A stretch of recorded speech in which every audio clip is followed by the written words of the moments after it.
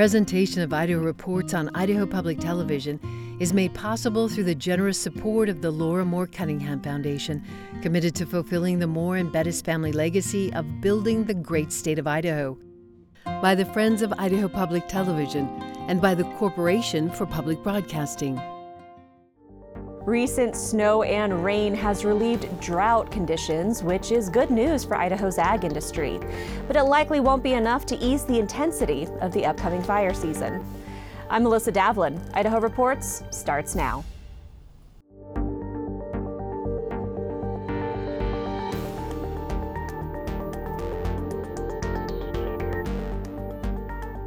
Hello and welcome to Idaho Reports. This week, Garth Taylor of the University of Idaho's College of Agricultural and Life Sciences joins me to discuss the year in Idaho ag. Then Lieutenant Governor Scott Bedke talks about water and education, as well as adjusting to his new role in the executive branch. But first, let's get you caught up on the week. Federal officials and other fire prevention experts visited the National Interagency Fire Center in Boise on Tuesday as part of a Western tour discussing what communities can do to help prevent wildfires in a changing climate. 50 years ago, a bedroom fire or living room fire could go from a small flame to flashover in 30 minutes or more. Today, a similar fire can reach flashover in less than 5 minutes. Fires have gotten faster. Think about what we've learned over time. Schools, hospitals, high-rise buildings, these were all places of immense loss not too long ago. We must prioritize a federal investment to provide bridge training for structural and wildland firefighters. Over the past few years, we have seen frequent incidents where unprepared structural firefighters were nearly killed when responding to interface fires. Idaho Reports producer Ruth Brown sat down with U.S. Fire Administrator Lori Moore Merrill, who expanded on the Western tour's focus on structure fires and the importance of state and local building codes when it comes to fire safety, as well as challenges agencies face for the upcoming fire season. We have, unfortunately, a recruitment problem for firefighters in the nation, and it's not just structural firefighters, it is wildland firefighters as well. But a lot of this is stemming post-COVID. During COVID, we had a lot of retirements, and we were unable to hold recruitment schools. We couldn't put them in schools because that was, increasing our risk of exposure at the time when we really didn't understand what was happening with the pandemic. And so in this space, we are now behind. But we also have what we believe is a generation change where this younger generation, 28 years and down, they're not seeing public safety as an option for a career path. And so we need to change that. Where we used a lot of this as an adventure, it's a great experience, it is, all of this action to recruit millennials, that is not working with the new Gen Z. They are into service, they are into global impact, they do recognize climate change, so we're getting their attention with that. And so these are the kinds of things that we need to address to attract this whole new generation. So we're going to have to change how we recruit in order to change the trajectory. But right now, I am very afraid that we're going to have a shortage of first responders in this nation if we are not very careful and address this head on in the next 3 or 5 years. We have challenges. There are those who want to build fast and build cheap. Well, to do that, you often have to relax the codes that we know matter. Fire safety codes, building codes, the fire code, right? All of these things that have been developed based on science and expertise in this space. And yet there's claims that they cost additional money when you're building. And these claims we believe are untrue. And so we are doing as much as we can to educate local decision makers, because as we address often, even though it's a federal government understanding of building codes, it hands to the state for implementation. Often the states hand it down further to communities, cities, and counties to do their own implementation. And so it gets unfortunately watered down, and then you've got the whole game of politics. We have to just be very frank, right, about the political environment and the lobby of the builders versus the lobby of the fire service, who's saying, we have a problem here. We must protect our communities. We must build so that we have ignition-resistant especially if you're going to build in the interface, right? And so these, I think right now, our role is heavy education, science-based education. This will not last. As you've seen in the past, and I'm sure many who live here witness, you will come back and have drought. Climate change is real. And we look at it as an overall trend. Drought will return, and it won't be long, and probably around June, we're going to start to see and start to announce, here's the fire threat for the year.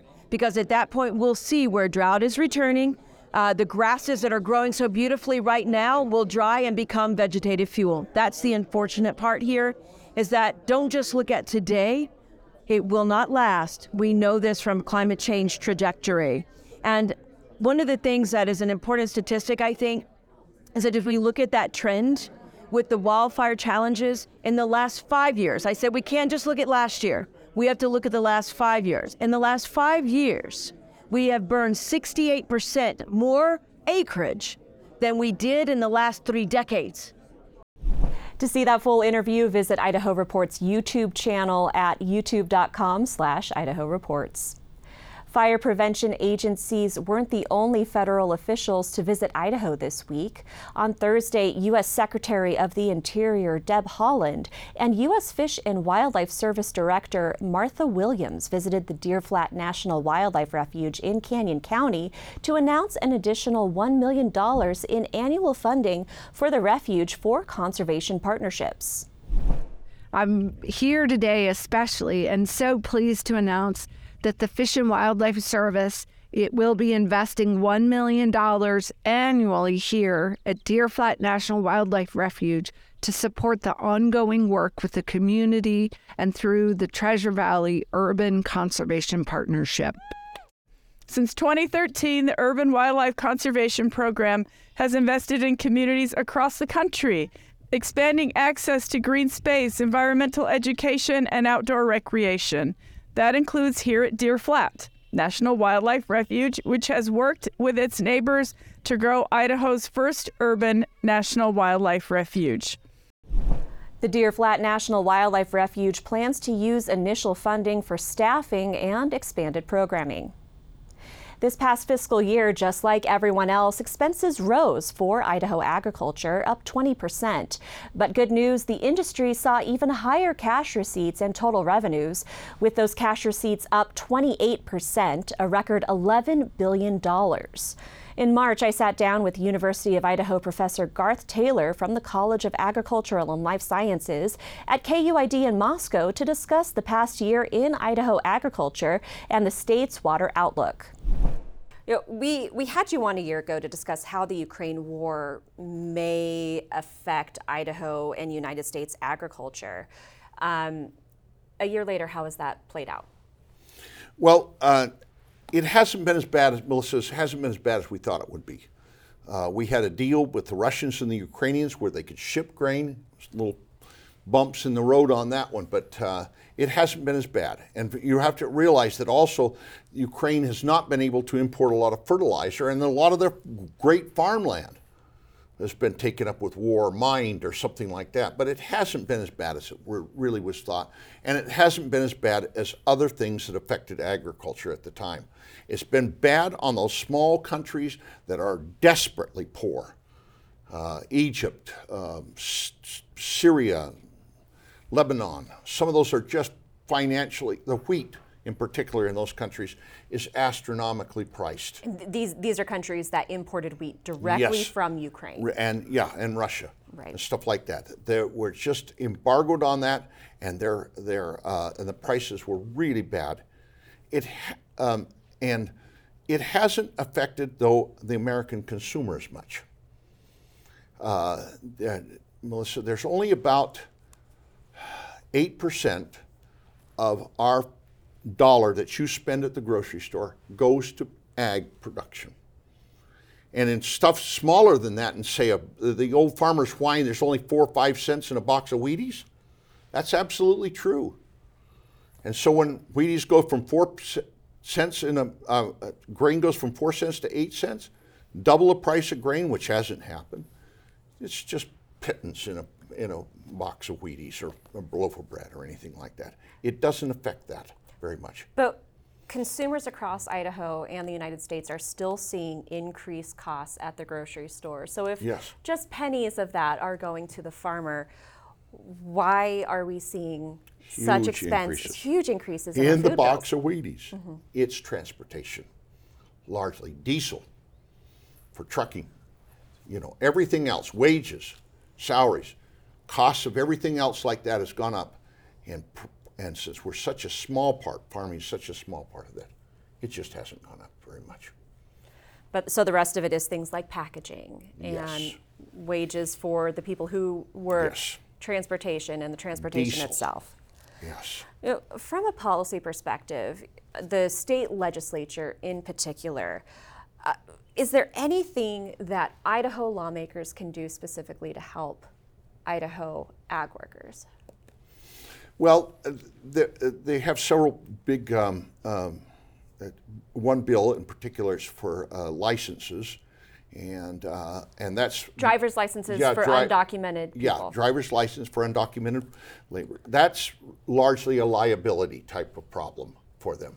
They just don't want to be hit with a huge lawsuit because their undocumented is driving their truck. Their undocumented employees are driving a truck and then hit somebody. Yes, they don't want to be hit with that. The other big issue that we're faced with in agriculture in the state is property taxes. Like everybody else. Yes, like everybody else. And the huge jump in property taxes are, borne by a lot by houses and housing, and they don't want that large increase in budget to be shifted to agriculture, other small businesses that have property that they don't want. They don't want those to be, the decrease in housing, they don't want to be shifted to agriculture or other small business, that property taxes. They're very adamant about not having to bear the whole liability of need for increased property taxes. How about on the regulation front? Are there any issues that you've been keeping an eye on, whether it comes to water regulation or land use? This is always a big problem in Idaho is water. Water, water, and water. The three big issues for ag is always water. And that we're working. We have a great year this year. It hasn't stopped snowing. It snowed here yesterday in Moscow. And stop already. We're having a great water year. But the Eastern Snake River Plains Aquifer that deal has kind of unraveled, that agreement. And that's going to be foremost, whether it's in the legislature or outside the legislature. That's going to have to be dealt with and get back on a sustainable basis again so that we have a really stable basis to our water supplies in the state of Idaho. There's a lot of management, even increased management and increased expenditures by the state and some regulatory, very unpalatable medicine that's going to have to be given to the farmers about this cutting their water use. So at the end of the day, fiscal year 2023 has been good for farmers. As we get closer to 2024, what are you going to be keeping an eye on? Well, I think we're going to we got to keep the receipts are not for a forecasted. I mean, the expenses are not forecasted to go up very much, as bad as they were in the past. I mean, we had fertilizer and stuff like this up 50%, and that's and what that causes, Melissa, is that in particular, dairy is our number one industry in the state. We have break-even points about $16, $17 per hundredweight. They've crept up to about 2021. So you've got your break-even points are a lot higher in this and leverage a lot more money out there is these farm income. But we don't look at the expenses to go up that high. But the receipts are not looking that good for this year. And so that's what we got to really keep our eye on. Yes, there's some big increases in some grain prices and stuff like that, but you have to keep the eye on dairy, milk prices. That's when they just haven't been real, and spuds. And spud prices are up, but milk prices, we'll have to see as the year plays out, because it really can change within a few weeks, even with milk prices. All right, Dr. Garth Taylor, University of Idaho, thank you so much for joining us. Well, thank you, Melissa. The health of rural Idaho depends heavily on agriculture, but that's not the only factor. Lieutenant Governor Scott Bedke joined me this week to discuss recent investments in water, transportation, and broadband infrastructure, as well as how he's adjusting to his new role in the executive branch. Thanks so much for joining us today. First of all, how did your first session as Lieutenant Governor go? Well, I'd have to say that on balance it went very well. Obviously, there's a lot of new things to learn on a personal level. I was pretty entrenched in the House ways and managing the floor in the way we always do in the House by tradition. And then I had to learn a new tradition. I am not the fastest learner in the world, but I picked it up pretty quick. It kind of became a running joke. People kept tallies on on all of my my miscues and my faux pas, if you will, referencing the House when it should have referenced the Senate, or the clerk when it should have been the secretary. But so that was all in good fun, and it made me want to do better. And I think I was starting to pull it off by the last couple of months. Probably nothing unexpected, I'm sure. No, I enjoy the parliamentary process. And the underlying process is the same both in the House and the Senate. There's different rules and different nuances to the rules, but by and large, it has a familiar ring to it. You spent 20 years in the House, first as a member and then in leadership. In that time, there were, of course, there are always tensions between the legislature and the executive branch. Right. After 4 months in the executive branch, has your perspective changed at all? Well, I can report that there's still some tension. We've noticed, right? But I think we have a system of checks and balances where creative tension is baked into the system. I don't think that we're well served when the House and the Senate get along 100%. I don't think we're well served when the legislature and the executive branch get along 100%. Now, get along, I mean in a civil, respectful way, but there are differences of opinions, there are differences in approach, and I think that makes for a more healthy system. It's how we manage that difference of opinion, that conflict, that spells our success. And I think by and large we were pretty respectful of one another. But being locked in that building for 90 days a year and having 400 problems come in the front door and have to have solutions go out the back door, that can bring out the worst and the best in people, and we saw that. So there's always going to be some creative tension, and this session was no different. In your time in the legislature, you were very focused on water policy and infrastructure issues. And over the past couple years, of course, Idaho has invested hundreds of millions of dollars in water and transportation and broadband, including $750 million last year, another $150 million for water this year. I wanted to get an update on how those investments are going so far, now that we're about a year into those appropriations coming Well, we're just one more year down on the drawing board, basically. Keep in mind that we live in the fastest growing state in the nation, or we're certainly one of the fastest growing states. And so, but we're not getting any more water just because we're growing quickly. So there's increased competition for every gallon of water in our river systems. And so these investments that we're talking about are tailored to make that water go forward, whether it's raising Anderson Ranch Dam, whether it's making our canal systems more efficient, whether it's, since we're not building more surface storage, it's about infrastructure to get the water out of the river and into our aquifers, because that's a great place to store water. It comes back out slowly, or you can pump it out when you need it. And so the money that we've been investing back into Idaho is for just that. It's planning ahead. We need a sustainable water source here. We need to drought-proof our state as best we can, because we live in the arid West.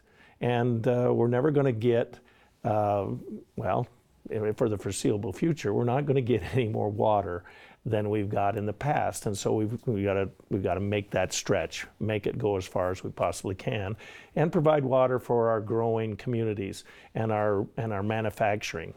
Agriculture is still a large chunk of Idaho's economy. And we in agriculture need to use that water more efficiently, make it go farther, adjust our rotations and our crops so that we're not always using high water consumptive crops, that we have small grains as well that use way less water than corn or alfalfa or potatoes and sugar beets. But those are the crops that put Idaho on the map. I mean, we're the third largest dairy producing state in the nation, number one in potatoes, et cetera. And so there's always going to be this balancing act and a rotation, if you will, of the crops so that we can have our high water use crops, but also have enough of the low water use crops to balance the water budget. And that conversation strikes me as a big culture shift. You need to get a lot of farmers on board who have depended on those high water crops. How are those conversations going? Well, I think they're going well. One thing about Idaho's farmers is they're up to speed. They understand the water levels in the aquifer. They understand what it's like to try to farm in the arid West, specifically Idaho. They want to maximize their production, but at the same time, have you ever met a farmer that didn't introduce himself as a second or third or fourth generation farmer? That's because baked into their psychic is this desire that this generation doesn't take away from the next generation. And so if we're taking more water out of the aquifer than it's coming in, they know that because they live that, they're measuring that. And and so we need to provide assistance so that we can sustain that, and we can, if we're going to balance the water budget coming out of the aquifer, we can augment that budget through managed recharge. And that's what a lot of this money is going towards. We don't have to worry just about drought when we're talking about water. You mentioned this before. We also have to worry about growth. Right. Earlier this week, you spoke at the Rural Success Summit in Western Idaho with other Idaho agriculture and business leaders. What were the concerns that came up during that summit? Well, I think some of the concerns were, just to name a couple, number one is there's sometimes a lag between the prosperity that the Treasure Valley experiences, economically, and that doesn't necessarily get out into the more rural parts of the state. Although those parts of the states are growing quickly as well, and that's where I live, and I noticed that down in the Magic Valley. But I think the people in Western Idaho were wanting to make sure that there was broadband infrastructure. I mean, that's such a critical component to any success going forward economically. And there's not the best connectivity everywhere in the state. So we still have some work to do. The good news is that there's some money available to increase this connectivity and to do the parts that the private sector it's not economical for them to do. So we do those parts of the system, and then the private sector branches out from there. So I think that was one of the main things that they were concerned about. They're proud. We talked about our state and the state of the state. They, I think, for the most part, feel like the state is well run. We've had back-to-back tax decreases and rebates. This year, we've taken the surplus and invested it back into returning money to citizens through the property tax and making the investments that we've talked about, not only in our infrastructure, our water, and our roads and bridges, but also back into our education system. Everybody knows it doesn't matter whether you're rural or urban or suburban, every parent, every grandparent knows that the secret to those kids' success is having access to a good education. And they're concerned that the rural parts of the state have the access to a good education as well. And of course, we can't talk about rural success without talking about that education component. This was a big legislative session for education, both K through 12 and higher ed. Right. Just briefly, can you touch on some of the highlights and how that will affect those rural Idaho schools? Well, it's going to affect them very positive. Remember, what we did this session in January started last special session last summer. And just quickly to review, what we did then was to carve out $410 million ongoing and put that in a bucket and put a sticky note on the side of it that said "for education." And then that idea refined, and we split the bucket up into 2 buckets, one for K-12 and one for in-demand careers. We wanted to create a system where every Idaho kid could get an Idaho job if they chose. And so the session picked up right where the special session left off. The old legislature didn't want to get too specific for the new legislature. They carved the money out and again put a sticky note on the bucket and said, hey, use this for education, but the details are to be worked out in the 2023 session. And that's what happened. So we did a bunch of things that we can go into if you'd like in K-12, but I think more importantly, we kicked off the Idaho Launch Program, where every graduating high school senior from Idaho, whether it's through a GED or the more traditional diploma, qualifies if for an $8,000 2-year, $8,000 over 2 years grant to go into a program that is not a traditional academic thing. It's more about the trades. Every in-demand career from welders to carpenters, electricians, plumbers, HVAC, cybersecurity, truck drivers, pilots, teachers. We need teachers. These are all, and that's only to name a few. We need linemen, working on our electrical infrastructure. And so that's not an exhaustive list, but this launch grant would be available to students that go into those programs. And we think that will be a game changer long term. Again, our goal is to have a vibrant enough economy to absorb every high school graduating Idaho senior back into our economy. An Idaho kid always should be able to get an Idaho job. And now we're not every Idaho kid is going to stay in Idaho, and we have a vibrant, dynamic economy. But we want to remove obstacles for our graduating seniors. And that, I think when we look back 10 years from now, we'll point to this turning, as being a turning point for Idaho. Are all the bugs worked out of it? No. But we will do that along the way.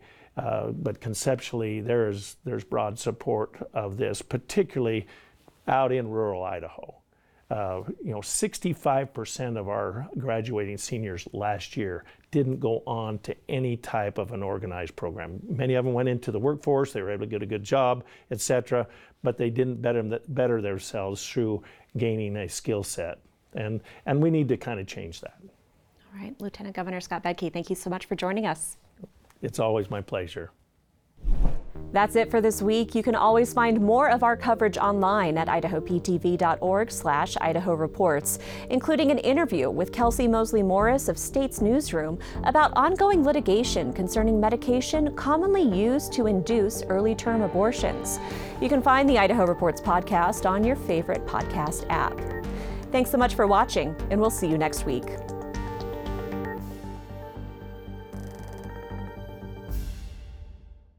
Presentation of Idaho Reports on Idaho Public Television is made possible through the generous support of the Laura Moore Cunningham Foundation, committed to fulfilling the Moore and Bettis family legacy of building the great state of Idaho, by the Friends of Idaho Public Television, and by the Corporation for Public Broadcasting.